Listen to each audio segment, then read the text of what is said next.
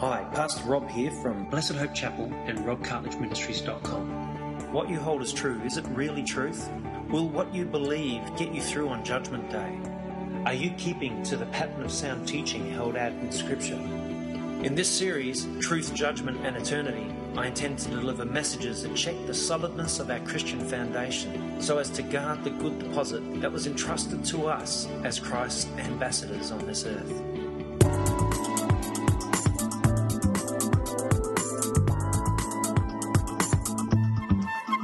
So John 4:23.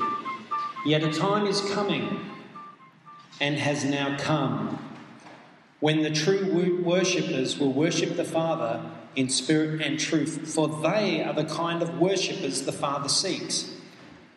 God is spirit, and his worshippers must worship him in spirit and truth.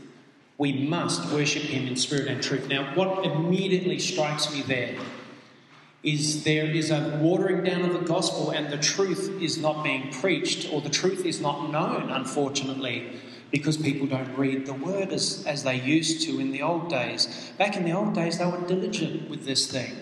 In our day, we tend to leave it for the pastor to tell us a little bit about it once a week. But we need to hear it or read it every single day, don't we? We need to get this thing into our heart. God gave us a manual to help us through life. If we don't read it, we don't get help through life. And we wonder why we hit so many, blocks and so many ends that just don't go anywhere. And we have so much trouble in our life.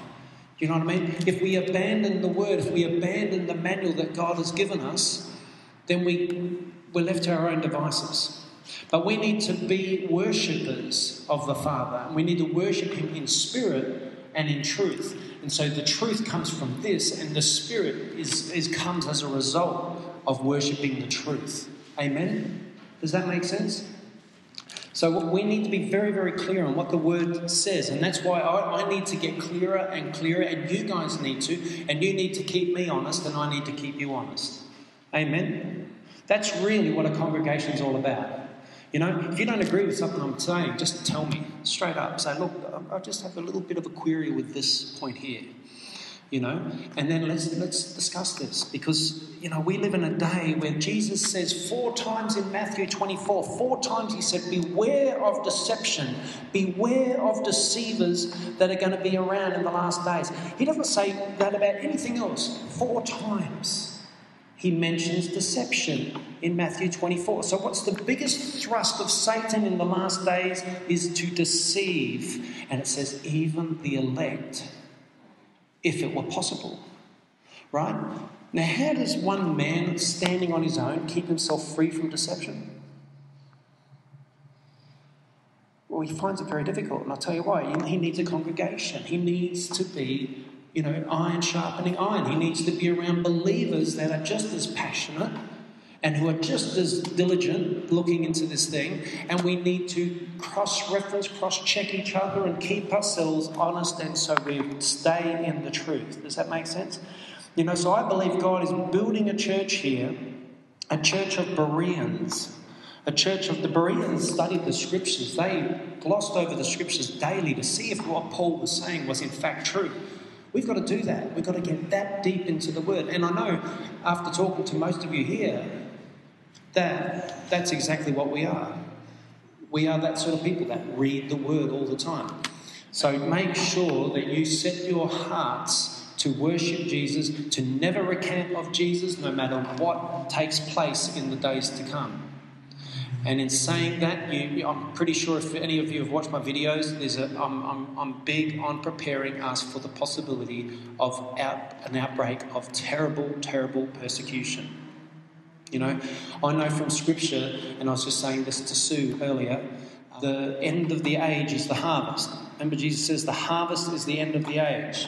Now, we know from a farmer will tell you, as the crop ripens, there's little bits of fruit, enough for the family. You can take in a bit of fruit, every day. But at the end of that harvest, everything ripens, right? So when Jesus says the end of the age is the harvest, what he's saying is there's going to be that many souls that are going to come to know Jesus at the end of the age that it's going to make all past revivals look like nothing in comparison.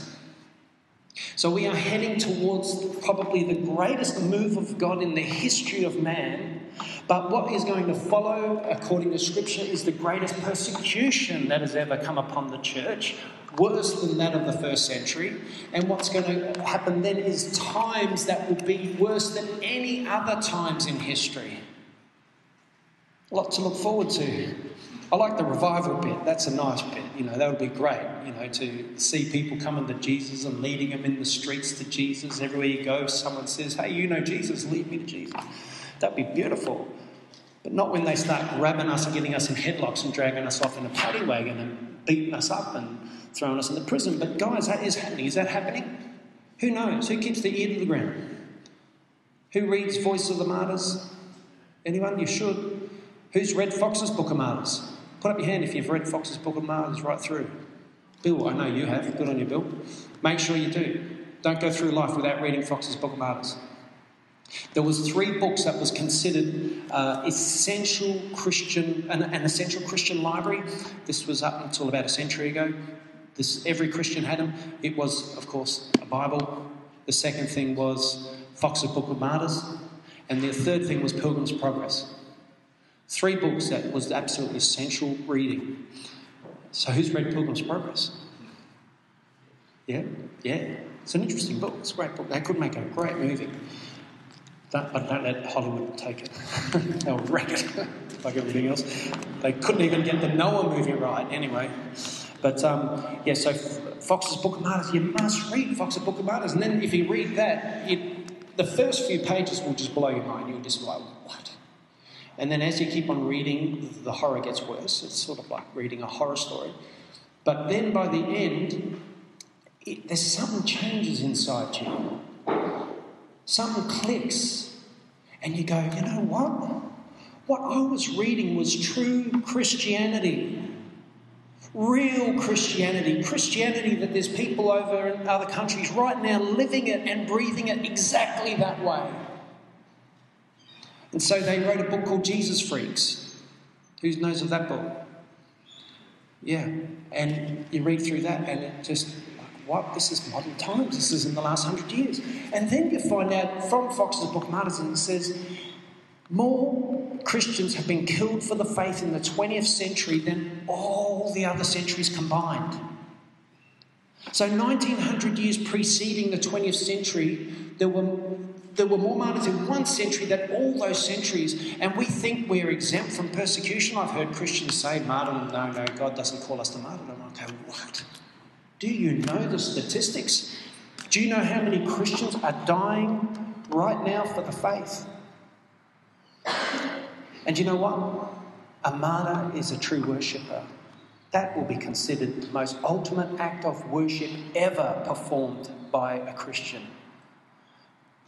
Who's under the altar in the kingdom of God crying out to Jesus to do something about the state of affairs down here on earth? Do you know what those saints are like? You know what's happened to them? Who's read that in the book of Revelation? They were all martyred. They all had their heads chopped off. They were all up there crying out, Lord, Lord, Lord, when are you going to do something about what's going on down here? Probably not those words, but it's the best I can remember it. But do you know what I mean? So that is true worship. That is true Christianity. A lot of what has happened, when I became a Christian, I read this Bible without going to church for 2 years, and I think that was a blessing. Because I got to know this thing very intimately, and then I started to go to church, and as people or ministers were standing up and saying stuff, I'm going, oh, gee, I must have had that doctrine wrong. I thought I had that one right. I'm reading through and, okay, God, can you give me some more scriptures to give substance to that? Not to say that I didn't have stuff wrong. I did have a few things wrong, but there was a lot of stuff that I had right, and then I thought I had it wrong, and I lent myself to their way of thinking for a while until I realised, no, I had it right in the beginning. Because a plain reading of this thing is what is needed today. Amen? A plain reading straight off the page, what does it say? The problem, I'll tell you, one of the problems with Christianity today is Christians read too many Christian books that have an author's perspective on the Bible. And what you'll find a lot, now I've read books where you might get one scripture per chapter. And a lot of, stuff. I'm not saying there's no good books out there. There's brilliant books out there, absolutely. There's some books that will pump you up. There's some books that will give you understanding and depth of insight, like apologetics. You know, I tend to lean more to apologetic books because I just like to get more and more and more and more evidence so that I can witness better to people, so I can explain things better. There's nothing wrong with that. But, man, this has got to be first. Amen. What is worship? Is worship what we do at the beginning of the service before the main event, the preaching? It is, isn't it? It is. And the preaching should not be the main event, actually, but anyway, it tends to be. But the worship that we do beforehand, that is worship. You know, the Bible talks about singing praises to God, lifting up our voices to God, you know, raising our arms to God. Did you know that we're not supposed to go like this to a band like AC/DC? Do you know what I mean? We're not supposed to put our arms up for AC/DC, but humans find it very easy to go to rock concerts and do all that and come to church and they can't even raise a finger to God. Yet here we are standing in the presence of the Almighty Creator of the universe, and we find ourselves, you know, breathless a lot of the time to even utter a word. But man, we've got to give God everything. Amen? We've got to be more fanatical in our worship than we are at a U2 concert. Not that I ever got fanatical at a U2 concert. I've never been to a U2 concert. But you know what I mean? That's, you know, these bands, man, they get all this worship, and that's all due to God. Because every single person has got a place in their heart that craves to worship. We have to worship. Everyone worships something. If you don't worship God, you're going to worship something, I tell you. You know, you're going to worship music, you're going to worship, you know, movie stars, you're going to worship your car, you're going to worship your house, you're going to worship your clothes, you're going to worship, you know, your hobbies, you're going to worship your job, you're going to worship money. That's common, isn't it? You're going to worship consuming, you know, you want to consume everything, you want to go, you know. How many people just have to go shopping just so they can get some sort of a, you know, sense of satisfaction in life? You know, I hear it often, you know, girls just feel better after shopping. I don't know why. I can't stand going shopping with women. The dictionary tells us that it is the feeling or expression of reverence and adoration of a deity, or in our case, of the deity. There is only God. Amen. There's only one God. His name is God. And he is a person of he's three persons in the Godhead. Who believes that? Father, Son, and the Holy Spirit. The Bible's pretty clear on that. You know, there's a real push, there's a real move at the moment to kick Jesus and the Holy Spirit out of the Godhead. A real push. I get it all the time because I've got a few sermons online called Is Jesus God? Or God, Jesus is God. There's two, I've done two. Is Jesus God and Jesus is God. One's got a question mark. But those videos get attacked big time by guys. You just go in there and have a look. If you want to have a bit of a debate, you know, start one up with someone who left a message a month or two ago. But they're telling me that Jesus is not God. Okay, well, if Jesus isn't God, what? You know, put it this way. Does the Bible say that... I'm going to read it to you. Let's turn in our Bibles. I don't get far in these sermons anymore, do I? All right, I've got a few passages you can go to. If someone says Jesus isn't God, you can go to John chapter 1, or you can go to Colossians chapter 1, or you can go to Hebrews chapter 1. Which one should we go to? I know that one too. That wasn't the options I gave you. He wants more options. Can we go to Colossians? Well, sorry, I said John. We're going to Colossians now. So 1 verse 15, everyone there? Paul says, He is the image of the invisible God, the firstborn over all creation. And the firstborn is referencing that he was the firstborn from the dead, as in resurrected, and into an imperishable body. For by him, by who? Jesus, all things were created.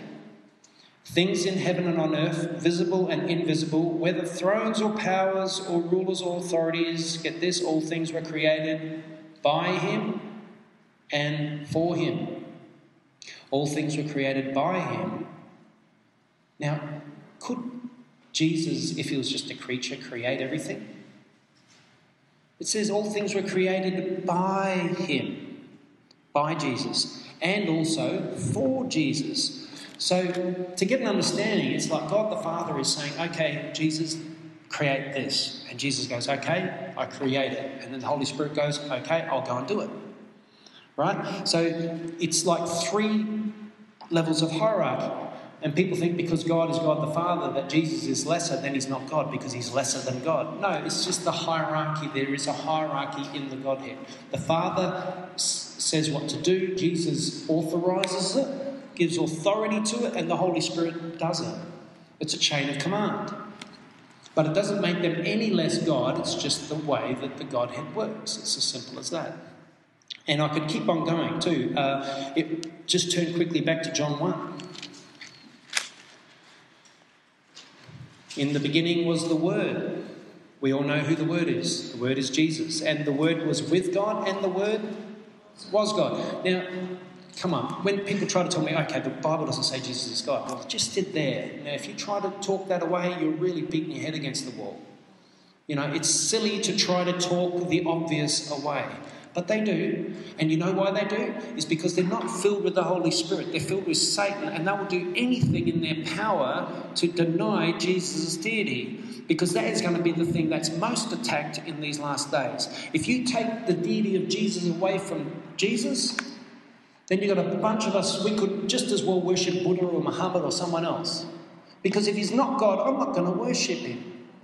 I'm not going to follow him. And if he didn't, and this is the other thing, they're attacking the resurrection and ascension of Christ. They say it never happened, that Jesus is dead in the ground, and they're all attacking that. So really, if you're a Christian and you believe that, why be a Christian? Because now you don't even have a Saviour who died on the cross for your sins. So it's crazy stuff. But this is the stuff that we have to contend with, and what we have to contend with is intensifying all the time. I'm seeing it on YouTube, because that's where I spend a lot of time in ministry. I'm seeing the attack on YouTube. It's getting worse and worse and worse, and expect it to get very worse, to the point where one day Jesus warns us that they will lay hands on you. You know, who's ready for that? You know, I'm not ready for that. Is God ready for that? God's ready for that. The Holy Spirit's ready for that. And so what is it going to force us to do? It's going to force us to dig into Jesus even more, to where we don't love our life that much anymore. If you love your life, you will lose it. But if you lose your life for my sake, you will find it. So we can stop loving our life. You know, that's the attitude of the early church. And this is what we're being brought back to. This is what we're being brought back to. You know how we were talking about the Apocrypha before? The Ante-Nicene Fathers is something you should look into. The Ante-Nicene Fathers. It's the disciples of the original apostles. It's about 10, how many volumes? 10, 12 volumes, John? And all the earliest writings right there in the 1st century, 2nd century, when they were pure to the gospel, right? Really amazing stuff. Worthwhile reading. I'd rather read that stuff than read modern authors, because they were the disciples of John and Paul and all the rest of them in the church of that time. Some incredible insights that we've got to restore, that we've got to bring back to the church, so that Jesus will have a spotless bride when he returns. Right? That's what it's all about. We have to get ready. We have to prepare the way for the second coming of Jesus, because is he coming? Absolutely. We know that without a shadow of a doubt. He is going to come. I actually have more faith in that than the fact that you guys are here in front of me visually. I know Jesus is coming back.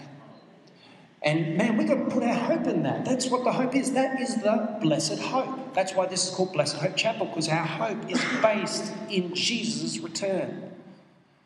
If he wasn't going to come back, it wouldn't be worth it. But we've got to restore that sort of passion for what Jesus is about to come and do on this planet. We've got to get it into our hearts, and we've got to rejoice over that every day. And we've got to look to that. We've got to fix our eyes on the author and the perfecter of our faith. Do you know what I'm saying?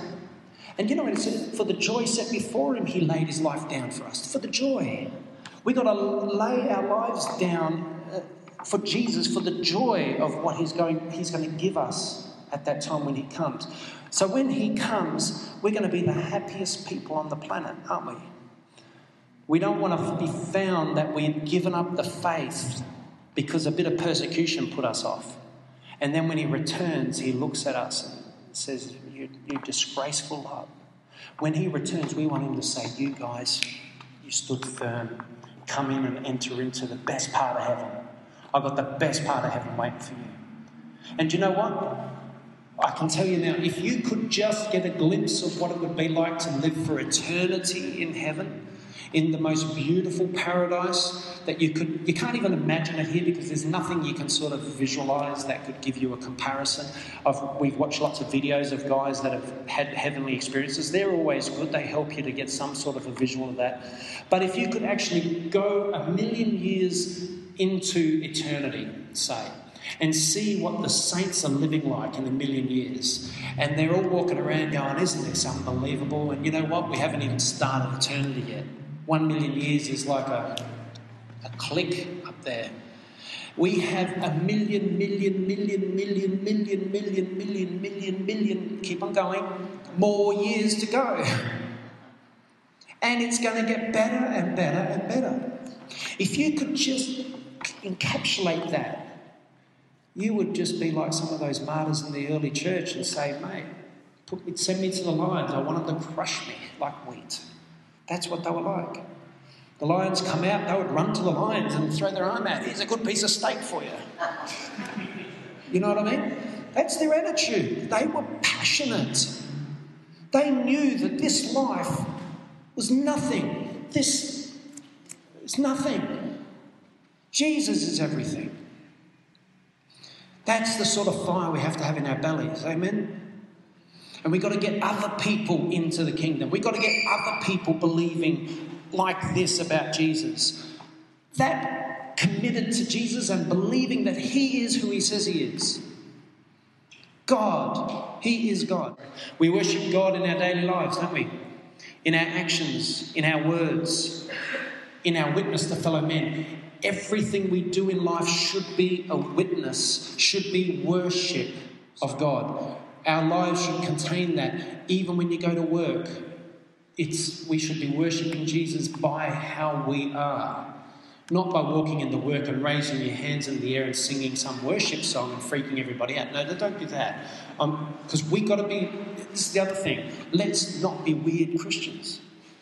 Let's be Christians that identify with them right at that point and capture their heart right at a point. Always be looking for something that you can sort of just say a word, sow a seed, give a seed to them. I had a guy that I was talking to during the week and I spent about 2 hours talking to him and I looked high and low for an entrance point. And it just came right near the end of the conversation. I had a few words to him, and as I'm sort of getting into it, someone cut in on me. And I thought, that actually perfect timing, because what's that thing you call it, loathing? I was about to probably dump too much on him at once and just freak him right out. So I just gave him enough. And someone cut in, and I always think, every time, I've had 2 hours and no one's interrupted us, just as I start witnessing, excuse me, mate. Anyway, so I got a little thing in, but what I said was just pertinent. And it just woke him up. Don't ask me what it was, because I can't remember. But it was a good thing. Anyway, so worship is expressed in many different ways. In some countries, as I was just talking, I don't have to talk about this now, saints are laying their lives down as martyrs for Jesus. This is the ultimate act of true worship and devotion. God sees a martyr as an offering of pure love and passion for Christ. Pure love and passion. Romans 12, 1-2, let's just turn there. Okay, it says this.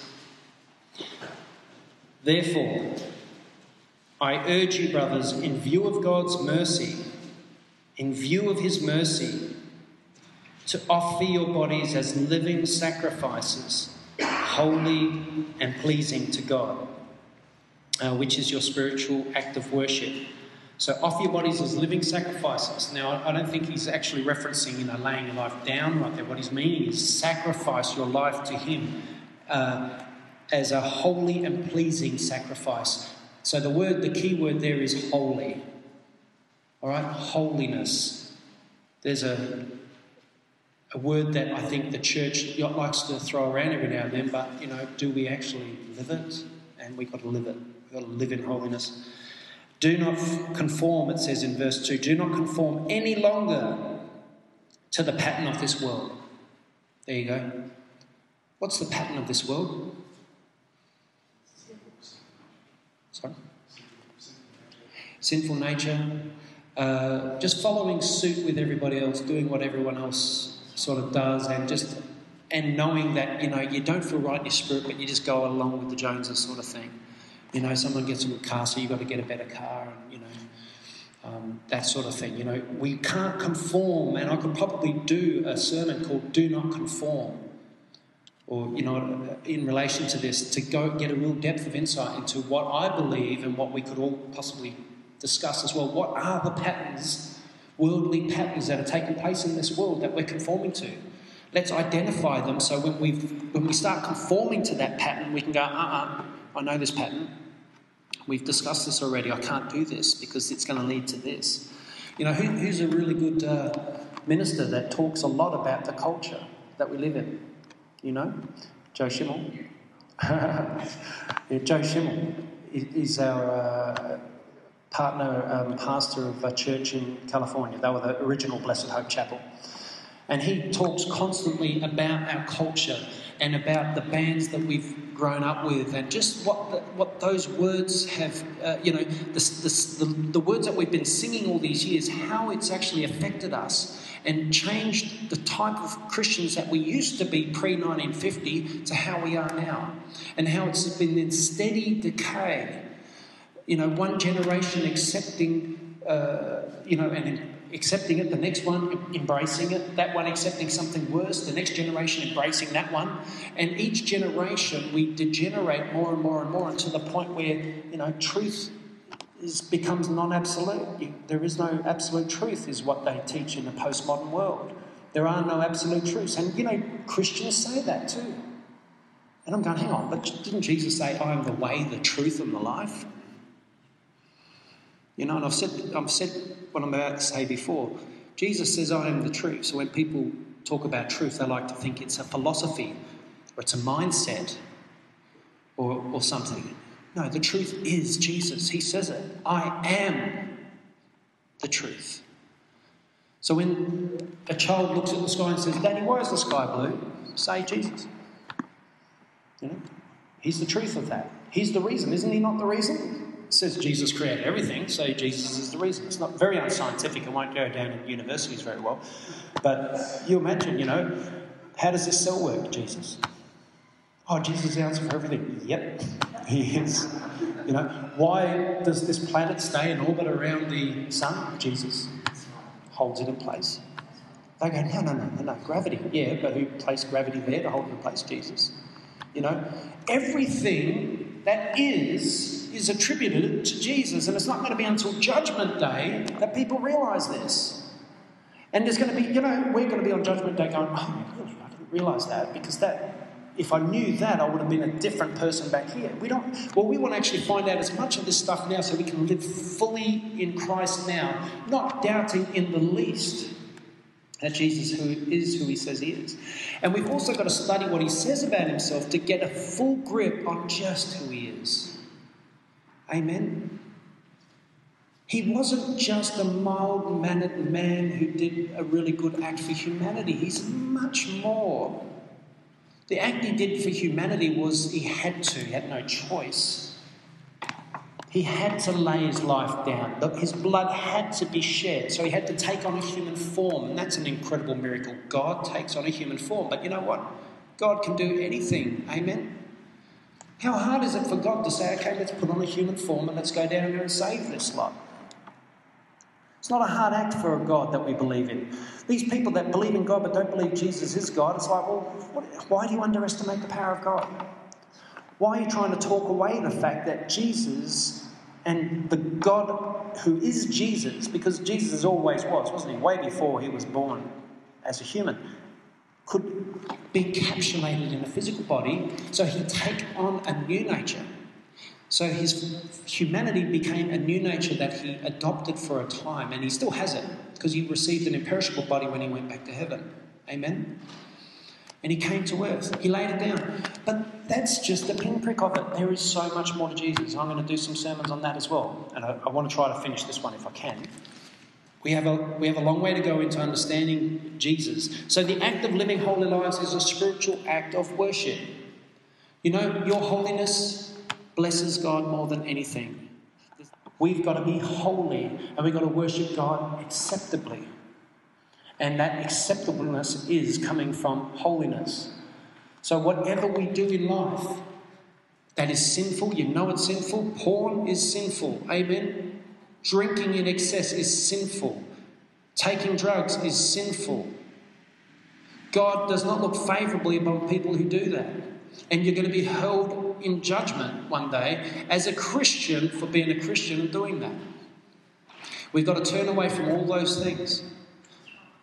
There's no other choice. The Bible tells us to. You know, and they can call me a legalist all you want. If that's what you call legalism, cleaning up the church, well, then I'm a legalist. But I don't think it's legalism. I think the Bible spends adequate amounts of time talking about this. Actually, nearly every book of the Bible was written to confront sin in the New Testament epistles. They nearly all were written. Paul was moved by the Spirit to write those letters because of trouble going on in the church. That's why they're so heartfelt. That's why the Spirit moves so powerfully in them. That's why the letters were written. So we've got to read them and take the warnings. So, okay, Paul wrote this to confront sin in the church. Have we got any of this in our church? And when you read the list, you go, yep, we've got it. We need to overcome it. We need to overcome it by the power of God. Yeah, and become a holy church. And then I'll tell you, once we're a holy church, look out. God's going to use us in the great harvest. God's going to use us to do such a transformation in our community. We're going to see the most incredible things, provided we live up to what He expects of us.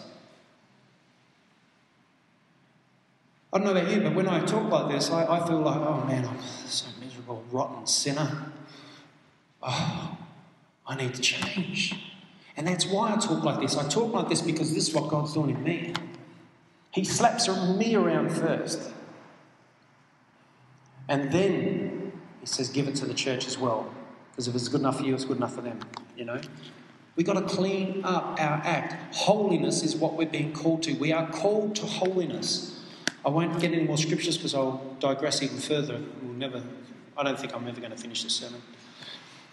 There is a growing tendency, should we worship Jesus? And I've already discussed this, but we'll use some of these scriptures are good. There is a growing tendency in Christians around the world to not worship Jesus, but only the Father. However, let's look at Hebrews 1, verses 6 to 8. And it says, and again, I don't know if I said that correctly, again and again, when God brings His firstborn into the world, His firstborn, one and only Son, let all God's angels worship Him. You know, God will not share worship with anyone except God. He won't let angels worship a creation of His. He will only let angels worship His own Son, who is of the same likeness as Himself. Amen? You must be God to be worshipped. That's why no human should be worshipped. And that's what Satan has done in this world. He's made humans worship humans. In speaking of the angels, he says He makes angels winds of fire, His servants flames of fire. But about the Son, He says this, your throne, O God. See, about the Son, your throne, O God. Relating to the Son, He said to the Son, your throne, O God. Jesus is God, right there. Will last forever and ever. And righteousness will be the scepter of your kingdom. So there you go. Jesus is God. Jesus is fully worthy of worship. And He never forced anyone to stop worshipping Him when they bowed down. If He were not God, then that would be blasphemy. It would be blasphemic to put it in the scriptures that if Jesus was not God and He got worshipped, it would be blasphemy to say, or for Him to have allowed it. But He did allow it. Let's have a look. John 9, verse 35 to 38.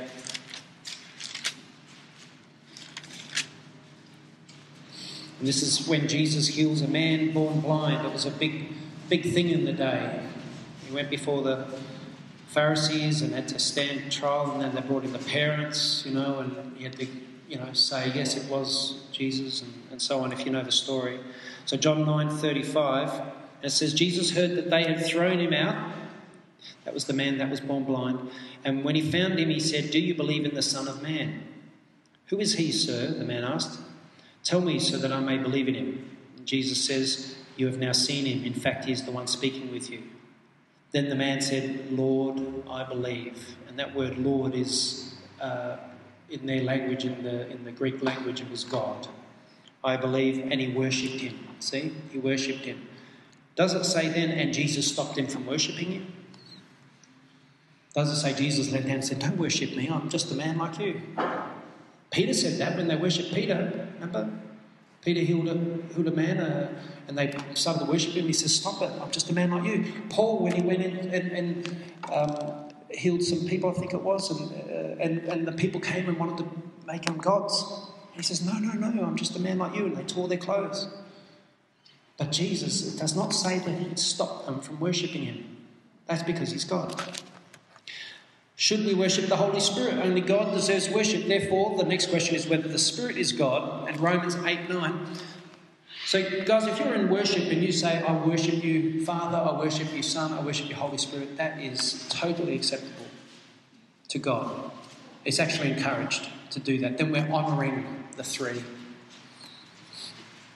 Romans 8:9. Yeah. You, however, are controlled not by the sinful nature, but by the Spirit, if the Spirit of God lives in you. So the Spirit of God, right there. What translation have you got there? King James, what does it say there?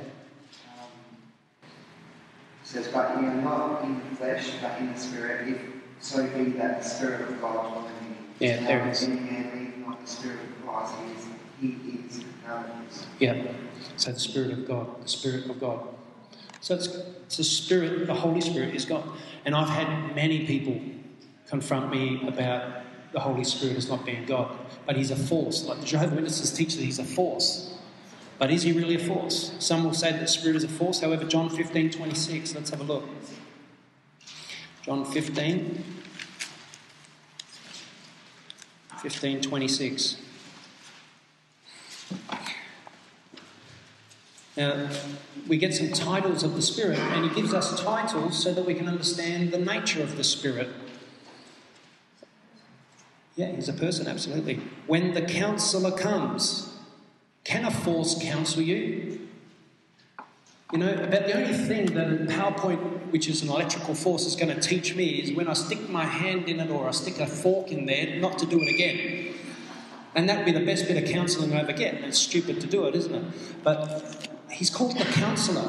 He comes to lead us into all truth. Right? How can a force do that? They'll say, the tingles you feel, that's the Holy Spirit because he's a force. It's like a, electrical current going through. Yeah, no, God does give you tingles, right? Who's had the Holy Spirit come on you and leave you tingling, have that sensation? I have many times. But he comes to counsel us. I couldn't say what I'm saying up here right now unless the Holy Spirit was counselling me with every word that I speak. Yeah, so John 15:26, it says, when the Counsellor comes, whom I will send to you from the Father, so there again, from the Father, the Spirit of truth, who goes out from the Father, he will testify. See, he speaks. He speaks. A force does not speak, but a person speaks. He will testify about me, but you also must testify, etc. All right, so he is not just a force. He's called a helper, and that he will bear witness. A force does not help or bear witness. Okay, I just want to clear that up. He's also called the Spirit of Truth, as I talked about before. Now, the importance of praise. Here is one of the greatest values of praise. Now, when we come before God in worship, would God tolerate us? And this is what I said in the last sermon that I did. I've done a part 1 of this sermon. This is part 2. Would God tolerate an activity in heaven that is useless and doesn't do anything for us? Why would God create these incredible angels, the cherubims and all those other wonderful angels in heaven, and get them singing a chorus of praise forever and never stop saying, "Holy, holy, holy is the Lord God Almighty," if it was a waste of time? If it didn't have some kind of benefit to God and to those that are worshipping? So there is a lot more to praise. It's not just us showing adoration to Him. It does something more. And I think Paul Bilheimer here helps us to understand a little bit about what he actually does, what it does for us, how we benefit. Not that we should do it to benefit.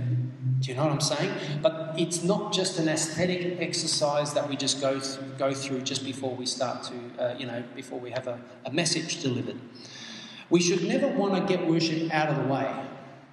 We should never want worship to stop. If we want worship to stop, or if we're bored in worship, that is a signal that we got to go, okay, something's going wrong here.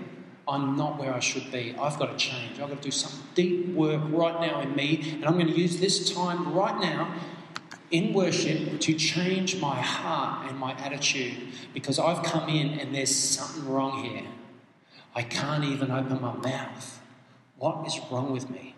So always use that as a gauge. But if you come in and you're fully open and you're worshipping with all your heart and you just feel like, oh, don't stop. And you call out to Vina, keep going, do another round. You know what I mean? Then you know that you're in that place. You're ready. God has done something. You've been transformed. And this is how. Here's one of the greatest values of praise. It decentralizes self. Decentralizes. So self is not the centre anymore. God's the centre.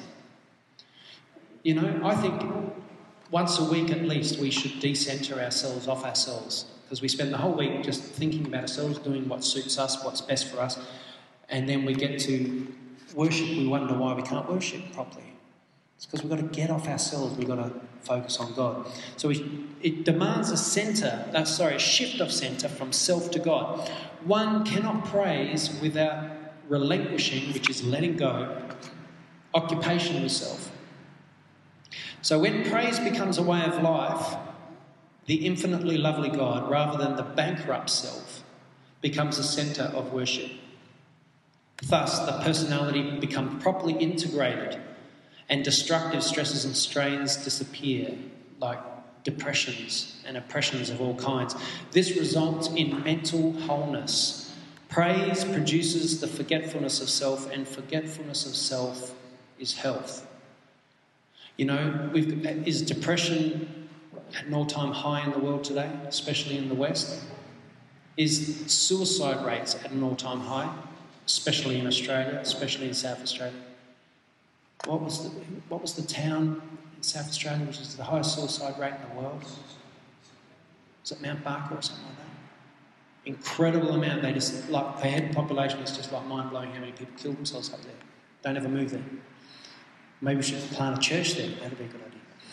Anyway, but if we can get ourselves or get our attention off ourselves and put it on God and give God everything, worshipping Him, it can do such deep, deep changes in us and make us the people that God intended us to be. It's for our transformation. It's to help us to become the Christians we were born to be. It's to regenerate us and create in us a pure heart. It's to clean us up. It's to do all these wonderful things. And I think we've all learned to go deeper in worship, amen? To go take it further, to become new creatures in Christ, and let the worship do what it says. It's like what Paul Bilheim is here explaining. Let it change us, decentralise us, and make us holy before God. Amen. Lord, I pray that you really do help us to assimilate everything that's been spoken today. I pray you help us by the power of the Spirit to take it all on board and be transformed and changed and become the creatures that you've created us to be. Lord, help us to understand these truths and to walk by them and be confident in them and strong in them, and not be distracted by the foolish arguments of those in the world today. But help us to become strong in what we believe and full of the Spirit and speaking boldly for your name. and getting that sensitivity to the Spirit so that in every situation we know how to say things the right way, do things the right way, and just be your ambassador and in a way that will just appeal to many people that we speak to. Because, Lord, we can't do this alone, and sometimes we do feel like we're just doing it all out on our own. But, Lord, we know that it's all for our growth, that we are to feel that way. But help us to go deeper. Maybe we all need to pray a lot more, Lord. Maybe we all need to pray a lot more before we go out and try to tell people about you. Or at least pray for divine opportunities to appear before us where people are just ripe and ready for the truth. And help us to be sensitive so that we don't overload people or pour too much out. But always give us that bit of insight into that and keep us from maybe spoiling opportunities for someone's salvation, one that they may have taken if we didn't overdo it at the time we did it. So give us that sensitivity, because we all need it. I know I need it desperately, Lord. Help us to be those effective witnesses that you created us to be, Lord. Because you said that we are to make disciples of nations. That was the great commission that you left us with. So help us to become those disciple makers, Lord. And Lord, I also pray for this church. I pray that you just will lead more and more people here that will hear this word, come to hear these words spoken by the Spirit, that will build them up and grow them in the truth. And we do need you to do the building. Your word says that I will build my church. And it says, unless the Lord builds the house, its builders labour in vain. So we don't want to be building in vain, but we want you to do this wonderful work. And we pray this in your wonderful name. Bless our fellowship now. May we have a wonderful time of fellowship together. And I just pray that everyone just sort of reach out to each other and show unconditional love to each other. And that we have a wonderful time together in the name of Jesus. Amen. Yeah, amen.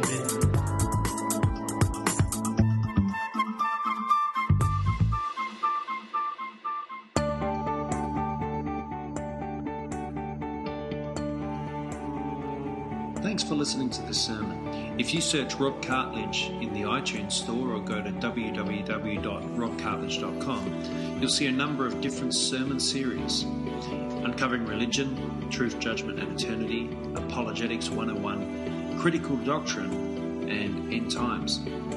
Feel free to check them out.